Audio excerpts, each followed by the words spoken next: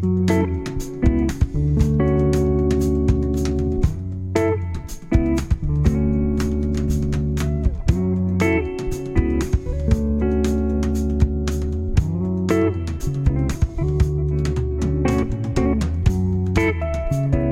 to the Mattcast. You're listening to a podcast that strives to bring the church world and the art world closer together. My name is Matt Anderson, and I am so glad you can join us today. Also, if you can remember that on Apple or iTunes podcasts, a 5-star rating and review is greatly appreciated. My guest today is a man of many talents. We have him here today because he is the author of 3 books, one very recent. But let me tell you a little bit about him first.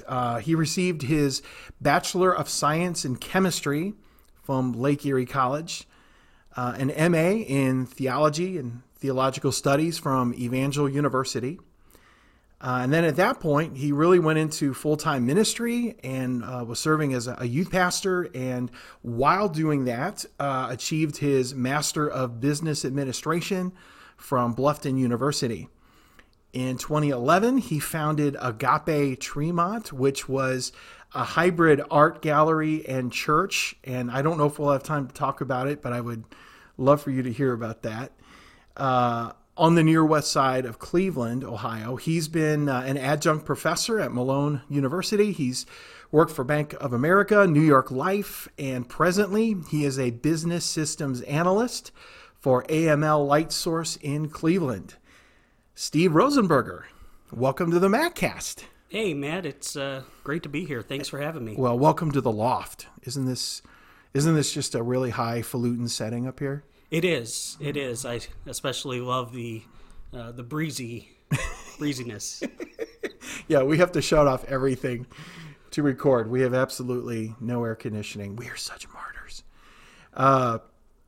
Hopefully this won't take us, 3 hours, or else, this could turn into a whole different sort of an interview. It'll be a sweatbox up in here. But it's good to have you here. So right out the bat, what makes a person who has been in ministry on various levels and someone who has been in business for many years, what makes that person decide to be a writer? Well, I think it, irregardless of your industry, collective experience seems to be the driving force for at least my own writing. And I think that collective experience is what drives most people to want to write. I know that there's plenty of experiences that you have that have come through your own writing. And most of my experiences, specifically the second book, which really came out of the experiences at the art gallery, that was the birth of that. My experiences over the past couple of years, really wanting to see discipleship take a forefront in the lives of Christians was what birthed the most recent book. Yeah, because it's always, when you're going to do the writing thing, at some point you have to convince yourself that you have something to say that people want to read. Right. So there's like a canyon jump there for every writer. Right. I don't know what yours was like. If you can remember a time when that sort of happened, you're like, I should be a writer. Or you just went, I got to just tell the world this. Yeah, I think a lot of it, again, being birthed from experiences, some of it not pleasant, and wanting to just get off my chest what I needed to. That's a great way to write too, by the way. It's a good reason. But again, I think just all the experiences, draw that out of you and compel you to write and share that with others. And you realize, at the onset that maybe your voice isn't something that everybody wants to hear. It's maybe not everybody's taste. Yeah, I've discovered that. and I think we're fooling ourselves if we think that we're somehow going to end up becoming wealthy men and women Right. from the books that we write, especially the ones that might be independently published. There are very few New York Times bestsellers out there, and we're not amongst them. No, not yet. So, the writing that we do has to be personal, and we have to know who our audience is, and be satisfied knowing that the audience that we have, is enough. Okay, well, speaking of that, it's because you've written 3 books. The first one was geared towards pastors. It's called The Pastor's Briefcase, a very practical sort of a tool guide. The second book was called The Relation Equation, and that was more a general audience and not even necessarily believers. Right. And that now your third book is very, your third book is very Christian and very discipleship. It's like you've had 3 totally different audiences for your books. How was that intentional at all, or it's just this is the way it kind of crumbles in my life? Yeah, and I think that all 3 of those books came out of 3 very different places in my own life, and the books are reflective of that. The relation equation in the middle, I think, is probably the most prevalent example of that. As we were in a very secular, very art-driven, up-and-coming neighborhood in Cleveland, trying to, help people reconcile the cross with their art world, and trying to wrap our minds around how we can build relationships and earn enough trust with individuals to be able to earn the right to share the gospel, maybe vocally with them. That whole idea was difficult for me to wrap my head around. And the book was really an expression after the fact of how I was able to wrap my mind around it. So there are a lot of technical aspects to the book, which may seem a little bit abstract, but at least in my mind, they were beneficial. Yeah. And I know that there have been individuals who have told me that it's helped them connect the dots in maybe failing relationships or difficult relationships that they've had. Right, and I think it appeals to everyone, but I could see this really appealing to sort of more of like an educated professional. It's almost an educated professional look at relationship. Mm-hmm. It's almost, I'm trying to think of how to term this. It's almost a dispassionate look at relationship, almost from like a business standpoint and how much equity we have in relationship and I know you've told me stories of people you've worked with who have benefited from the book. Yeah, one of the prime examples, I do have a friend and colleague who is a well-known teacher in the Cleveland School District, very well connected, and has done a lot of good, and really compelled a lot of other individuals to do good. And that has been that book was the driving force behind, his way to, to reconcile, building relationship equity in a very impoverished neighborhood within Cleveland. Mm-hmm. So the disparity between, many of just the council individuals, administration, and the teachers, and administration in the schools, compared to the community at large, which is oftentimes lacking basic necessities. So how are they able to reconcile that disparity and be able to to come together and help those individuals meet their needs? Nice. And it really, yeah. And it's just cool because so many books about relationship are so emotional and feeling driven. I love the fact that you just took a very different approach to it, and nothing wrong with the emotional feeling approach, but I think it often can send us negative directions. I want you to get into your writing process a little bit. Tell me. Oh boy. Yeah. Let's say you've got the idea. Okay. You've got the idea for the book. What happens next? Do you typically outline your book? Yeah. I start specifically with just an outline that doesn't look much different than my table of contents, honestly. Obviously the chapter titles are moving, so those will likely change. But and honestly, I don't write chronologically either. Whatever inspiration comes to me at that point in time is what I'm going to write on, and I will begin to then piece that puzzle together over time. And then I'll fill in the gaps where necessary. But I don't have necessarily the longest attention span either. Right. So I'm a coffee house writer, as I think you are.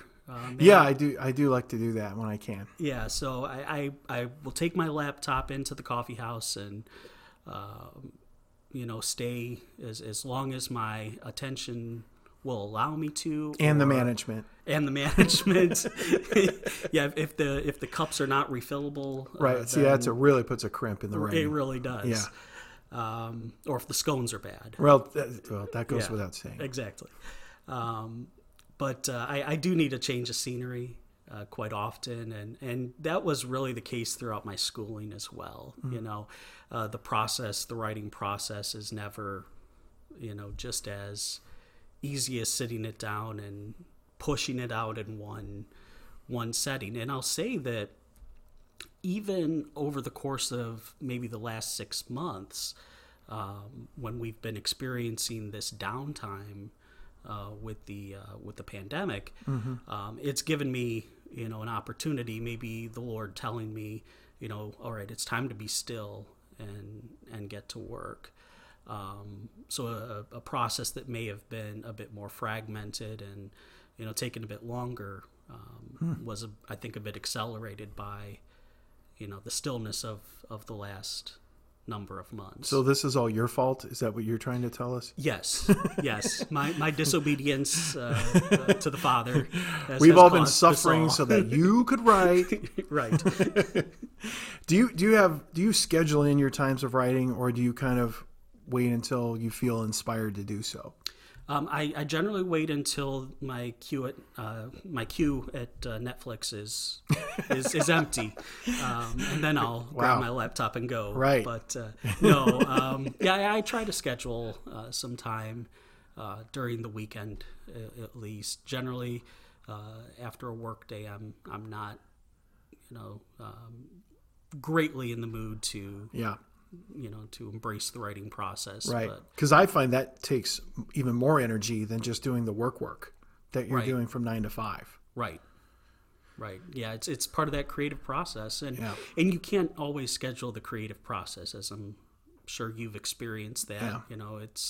It's something that when inspiration strikes you, sometimes you just have to pencil in that time and say, all right, inspiration's here, and I'm going to let it take over. Okay. What is the hardest part of writing a book? What's the hardest part for you? By far the editing process. Accepting notes back. And thank you, by the way, on the notes for On Your Mark. I will say that those notes were extremely helpful. But even when it comes to the formal editing, I'm very proud when it comes to even sentence structure. Right. And so to be told that, this doesn't make terribly great sense. Well, it made sense in my head. Right. Right. But that's a big part of writing. Right. it's getting the thing in our head on a page so that anyone in America or in Europe or wherever can read it and get it. Wow. That is hard. That's as hard as it gets. And it's almost a completely different dimension from preaching. And, I know you have a lot of experience with that as well, that, you write your sermons, and I typically will manuscript mine. And you get up to the pulpit and you speak, and what comes out necessarily doesn't sound as good as what what you wrote or what you intended. And maybe you get a comment or two after, well, what did you mean by that? And so the writing process, once that book's out there, it's in stone. Yeah. So your intention better be clear.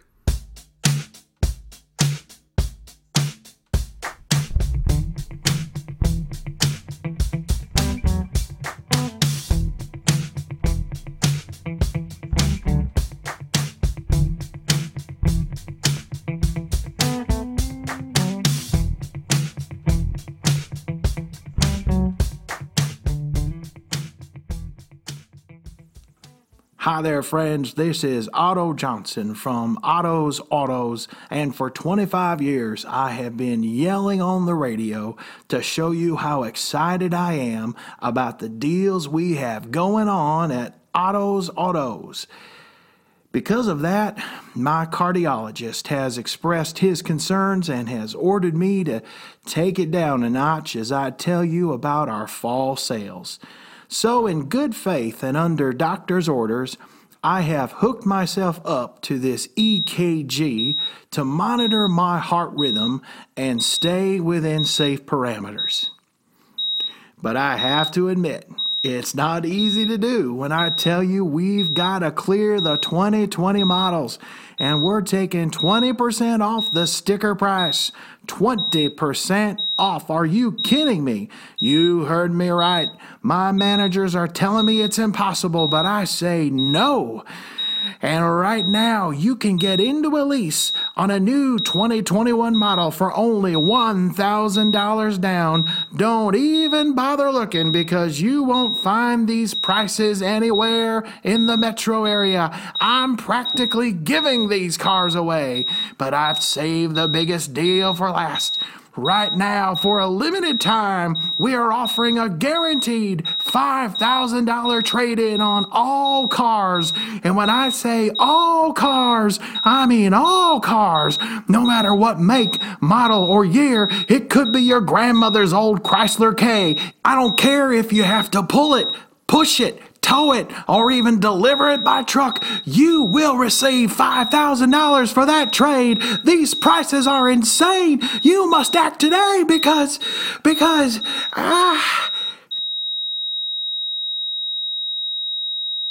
Stand clear. Oh, wow. Whew, wow. Well, guess I'm back. Well, that was kind of a close one there. Well, come on down to Otto's Autos before these deals expire. Or I do.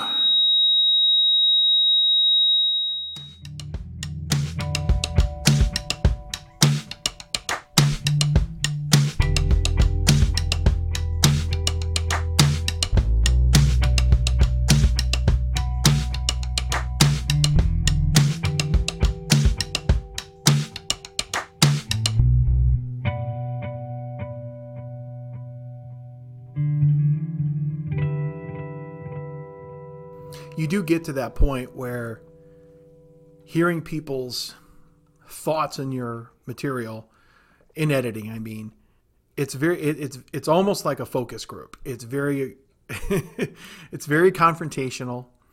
I remember I had a group of people read my novel, and someone came back to me and she goes, "I hate this guy." And I'm like, wow, you want to just like temper that a little bit, maybe? And I hate this guy. You got to change this because I am not rooting for this guy. And, but we will know the truth, and the truth will set us free. And Right. it's coming to that place of realizing that the feedback is truth. Do you take every note? Like, give me a percentage of when people send you editing notes. Do you just take all of them and be like, yes, yes, yes, and yes? Or you're like, I'm dying on that hill? I would say that I probably take about 2/3 of them. I never have written a text and had just one person give me feedback. Yeah. With On Your Mark, the last text, I had, I believe, 10 individuals, including yourself, submit notes back to me. And so if I see common threads, then I know that maybe that's something that really requires attention. Okay, that's good. But also, I mean, there are certain biases that each one of us carries, and the majority of the individuals that I've asked to do that are close to me. And so not only do they know my own biases, but I also know their biases. And, from a theological standpoint, maybe they're not going to agree with every single point that I make. Mm-hmm. And so I have to also give that some consideration as well. Right. So you kind of take everything with a grain of salt. And again, you can't be insulted or offended by, the notes that you're receiving back. Yeah. And that's difficult to put your pride aside. Yeah. That's great advice, though, because, boy, we need to know the truth. And sometimes we're too close to it and we don't see it. And then, like you said, the counsel of many. And, here's like a great tip that I sometimes give to newer authors is find 10 to 20 people and offer them a free book if they'll review the manuscript. And then, go on Amazon and give you a nice, rating. That doesn't hurt either. But you do, and I think you're absolutely right. If you see a consistent pattern among 5 or 6 or 10, then you go, uh-oh. And I think that's such great advice because, boy, we live in a world where you just create it and then you just spew it out and, okay, deal with it. You know what I mean? It's on YouTube. Deal with it. Right. And this is a very tempered way of putting out content. But I still think it's the best, don't you? Absolutely. And again, this last text, really was more intended for others than to be an expression of my own voice. And so, I wanted to be certain that it would be received and it would be received well. That it was an easy read. It wasn't an exercise in showing off my, excelling vocabulary. Right. But it was, truly something palatable. Yeah. Which there I'm using a $10 word. We're very highbrow here on the Mattcast. We're a little bit like, NPR that way. Right. So without the money. Yes. But I do find in your writing, Steve, that you don't, your education does not show in your writing. And because I know exactly what you're saying. There's a way you could do it to blow people out of the water and make them think it's a Harvard Law Review. But I will say, do the Jesus approach, and you find a more common language to connect people to the Word of God. To me, that's an art of communication, is being able to know your audience. I mean, all the great communicators do that. Whether it's Lincoln or, Reagan did that really well. And just some really great communicators in our country's history have been able to do that. Let's talk about the new book, On Your Mark. And this is this for kind of a baby Christian or just someone who wants to go deeper in Christ? I hope it's for both and everything in between. There is plenty of biblical exposition within the text, just elaborating on the stories, the parables that Jesus told, trying to, really bring to life in our modern language what he was trying to convey. And so I hope that even somebody who's been in the church all their life, somebody who has picked up their Bible every day, can read through the text and still glean something. I didn't realize that that was part of the context of that particular parable. But by the same token, allowing it to be a straightforward, easy enough read that somebody who is brand new to the faith can pick it up and really begin a journey with Christ, and allow them to have that as a supplement to that. And the title is such because you're plowing through the Gospel of Mark, correct? That's why the title is there. Yeah, and excuse me, reading this book, the entire Gospel of Mark is included in that book. But believe me, I wrote the check to pay for the rights for that. So the entire book of Mark is in there. So this does not stray from the gospel. It's not going to be, just my opinion of life. What made you choose the Gospel of Mark? The directness of Mark. I'm a rather direct person. I don't like, all the lead up information. Okay. Mark skips over the genealogy right. that Matthew includes, and right. He really just gets down to the and Luke's the doctor, so you're going to get a lot of right. Yeah, a lot of extra. Exactly. So yeah, Mark is just direct, and he's to the point, and I really, on your Matt and on your Luke, really just aren't as catchy. No, not yeah. Yeah, yes, definitely not. And Lord knows I've heard enough jokes on that with my name over the years. How have you changed as a writer over these last number of years? I would say that my writing has been tempered quite a bit. And I really think it's gone through many different phases, starting out with seminary. It was very fluffy, very wordy, and it was almost required to be. Right. And so you'll find that in my first book. And then by the time I was entering into my MBA program, I tanked my first paper simply because my writing was far too wordy, far too fluffy, and business writing needs to be succinct. Right. It needs to be direct and to the point. Okay. And so I feel like the second book was a whole lot more direct and to the point. So I saw kind of a transition in my writing there. And now with this final book, I feel that it is, a reflection of, taking the gospel message and trying to be as succinct as I can with my description of, what I see going on. Right. This is not a commentary. Right. There are better commentaries out there. Well, and you purposely, you weren't going for that. Everything is done to facilitate growth in the Christian's life.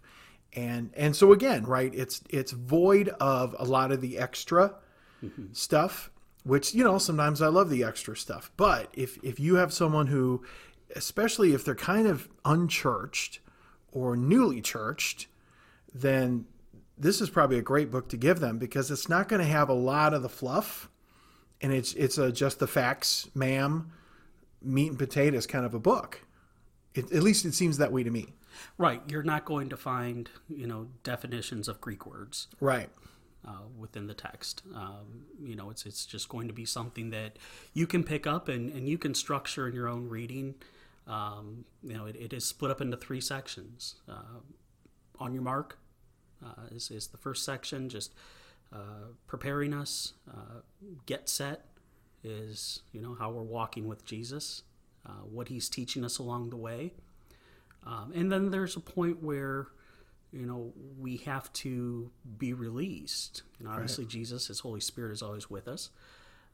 But there's a point where we have to take action on what we have received. And so the final section of the book is go.